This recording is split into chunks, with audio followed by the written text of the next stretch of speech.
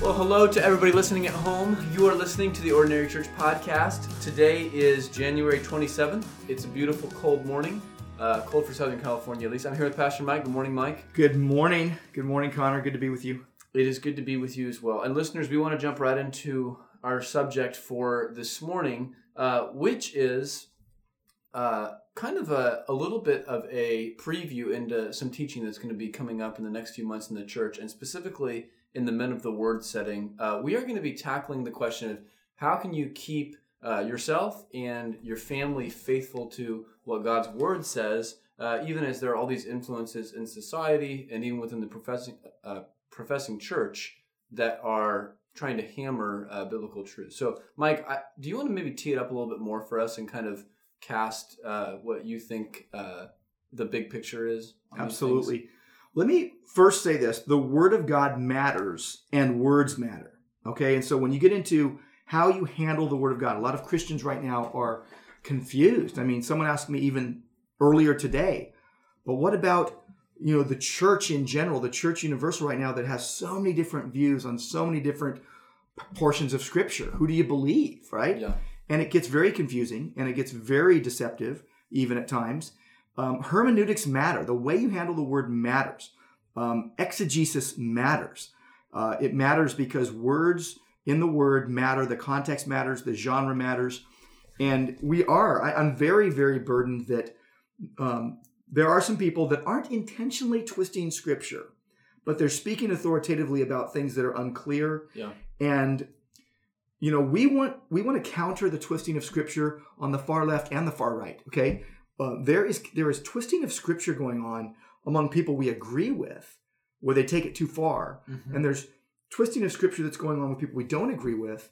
And I would say Satan's behind all of it. What I mean by that is God is not the author of confusion, but people are getting confused.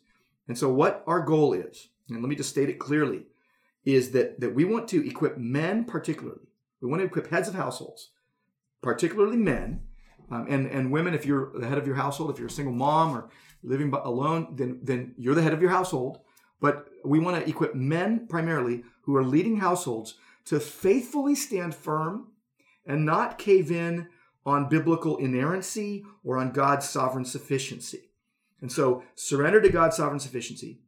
Know that progressive Christianity is oppressive and regressive, but also you want to be extreme about the right things, but there are some solid Christians who are extreme about the wrong things. They start drilling down on some big things. And, I think about some of the theonomic views out there right now, or the postmillennial views right now. And they have unknowingly, because they've latched on to maybe what Van Til or Bonson or someone has taught, they've unknowingly latched onto an unclear, unsound exegesis. And the hermeneutics don't matter anymore in many ways. They just want to authoritatively stand. And what happens is a lot of Christians are confused, and it appeals to them because it's like, hey, with that view, I can go against our government. Or with that view, I can go against my church leaders, or whatever it is. Yep. So whether you're far right or far left, theologically, you can find that you can cave in on the sufficiency of Scripture and on God's sovereign sufficiency unknowingly. Yep. Okay. Satan knows what he's doing to deceive even the elect. But I believe that most people, whether they're far left, far right theologically, whether they're progressive or whether they're very conservative, obviously we're on the very conservative end of the spectrum, that we all are susceptible to exegesis errors and hermeneutical errors on both ends of the spectrum. So it's not just, it's the progressive church that's twisted the Scriptures. No, actually the conservative church sometimes twists the Scriptures as well. Yep. And takes things too far. Yep. So that's in a nutshell. That's where we're going to be addressing. And I think this will probably be our topic for quite a while. Yeah, I think so. Well, maybe, do you want to just take a little time to give a word to the wise, to someone who's out there saying, hey, I enjoy listening to podcasts, maybe sermons. I enjoy reading a good book here and there, and I'm trying to kind of stay abreast with what's happening in the world right now. Do you have any wisdom for that person regarding how they can filter what's coming in and make sure that they're not latching on to something unknowingly that might not be airtight biblically? Absolutely. Okay, so great tee up on that one. Let me give you some advice, because these are confusing times on this. number one, first, you've got to trust God, right? But you don't trust God in a vacuum. You have to be a part of a local church where you're a member, you're known, you're accountable, you're under the elders of that church. The church needs to have a plurality of elders, not the senior pastor and his staff that all answer to him, but a plurality of men who are elder qualified, who are leading and shepherding the church and overseeing the teaching ministry of the church. So you need to have God first, and then the elders in your local church, and then others. The problem is there's so many notable podcasts, so many notable pastors. I mean, look, I'm an unknown pastor with a podcast. No one even knows we have a podcast. We have 5 people listening. I don't know. No, what I mean is it's easy to be lulled to sleep or to be intoxicated by fame. And there's guys out there with 250 member churches who have worldwide platforms. Mm-hmm. And you start thinking, well, wait, they've written a lot of books. They sound so plausible. They built their teachings on this guy and that guy, like Van Til or Bahnsen or whoever. And some of you know who I'm talking about, okay? People that I deeply respect on many fronts. Yeah. But for example, let me give you an idea. If you are listening to a teacher, a preacher, or podcast or whatever that's going really, really strong on, you have to believe this end times view. I'm going to point you right back to the Bible in Acts chapter 1. Verse 6, they had come together and they asked Jesus. They asked the resurrected Jesus. Jesus had set appointment with them to meet before he ascended to the Father. And they asked him, Lord, will you at this time restore the kingdom to Israel? They're talking about the kingdom of God to Israel. And he says to them, it is not for you to know. Okay, OGK, only God knows. Mm-hmm. It is not for you to know what? Times or seasons or epochs, really, or seasons that the Father has fixed by his own authority. So God has fixed some times and seasons, some things that are going to happen by his own authority. He says it's not for you to know. Like, it's going to happen when it happens. And I do believe that end times views are in that category.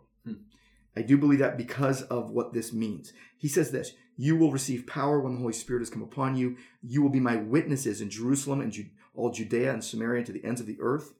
And the idea here is, don't worry so much about what is my sovereign responsibility. You worry about your job that I gave you, which is to be my witness in the world. Your job is not to, take bellow out all of your views that are not essential for salvation.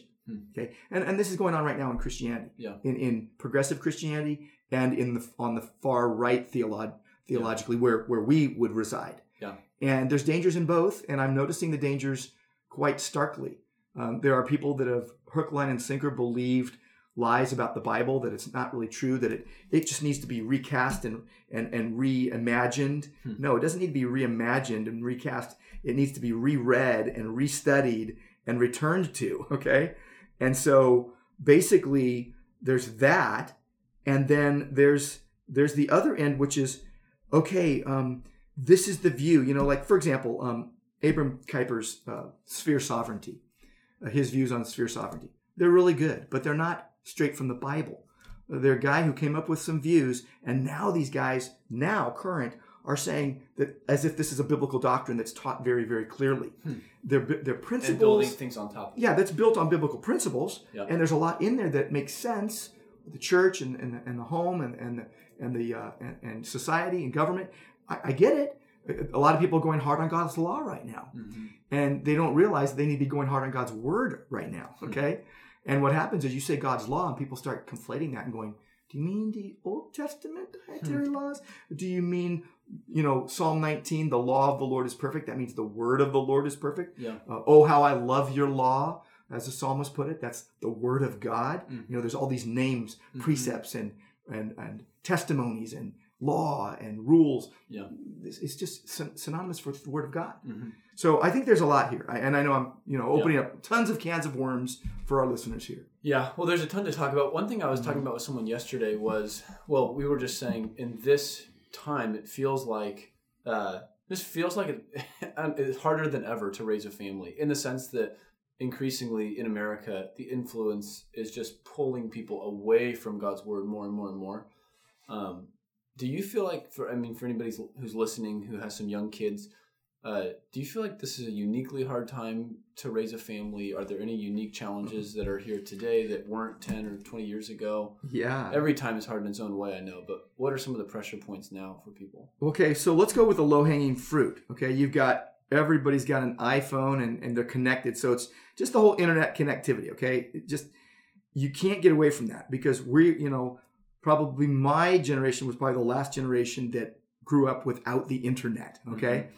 And so there's that, but let me just go to the not so, maybe the not, okay, the easy, okay, so the low-hanging fruit, the internet, the complete sexualization of all of life, and the perversion of that, yep. Okay? Yep. So you got all of that, but then let's just go to the not so low-hanging fruit that is universal and timeless, okay?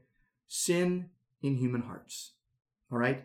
That is the biggest thing where if you're a head of a household, trying to lead a household faithfully and stand firm and not cave in on God's sovereignty and on the inerrancy of Scripture, you want to surrender to God's sovereign sufficiency, it's going to be the sin in your own heart that you're going to have to battle every day that you kind of have to kick yourself in the pants to actually lead your family in the Word of God and not just capitulate to the culture. Yeah. And I think it's sin in the heart. It really is. And I think that if we would just literally, the Word of God is clear, okay? The perspicuity of Scripture, the clarity of Scripture. Just read the Word to your family, men. Read the Word to your family. Read it alone. Read it with your family, okay? Read the Word alone and pray dependently on God. Read it to your family. Take it as it stands and do some hard study. Do some word studies. Do some hermeneutical studies. Find out what kind of hermeneutics you need to have. Mm-hmm. Like there's one meaning for every passage, not 15. Yep. And it isn't open to everyone's interpretation. No, we are to discern what God meant when he said each thing. I'm preaching Ecclesiastes 10 verses 1 through 4 this Sunday. And my job is not to get up on my hobby horse and talk about my favorite topics. My job is to work as hard as I can, dependently on God, to discern what the meaning of that passage is and what God intended for his people for all time. Mm-hmm. And then apply it appropriately and engagingly to the hearts of the people in this time. Right? Yeah. So I think the unique challenges are really timeless. It's sin in the human heart. And of course, you got the internet, you got sexualization of everything, you got the politicization of everything, mm-hmm. You've got a polarization of so many people. But when you're in your home and you're dealing with that, you're dealing with worldviews. And the only thing that will build a biblical worldview is you getting into the Bible again and again and again and getting saturated with the Bible. Yeah. Time and time and time. Yeah. Mm-hmm. Time in the Word. Yeah. Well, listeners, there's so much that we could open up about this, but we don't want to run on and on. Mike, is there anything else that you want to leave us with as we just kind of bring this one to a close and know that we'll continue to hit this again in weeks to come? Yes, I would encourage you to, in your own heart, if you're head of the household, search your own heart, know where you're at with the Lord, with his word, and resolve to be a man of the Scriptures, and not one who thinks they know it all or comes across as they can't be taught, but that you, in solid Christian community, would interact with other believers who will counteract your tendencies to go to extremes, and that you could together, under the elders of your church, be extreme about the best possible things: Christ, Scripture, the gospel. Mm-hmm. That's what I would want to leave you with. Yeah, for sure. Okay, right on. Well, listeners, we love you. We are thankful for you, and we'll continue to just revisit this and continue to talk about it in weeks to come. But that is all for today. Hope you have a great week. We're praying for you, and we will talk to you next time on the Ordinary Church Podcast.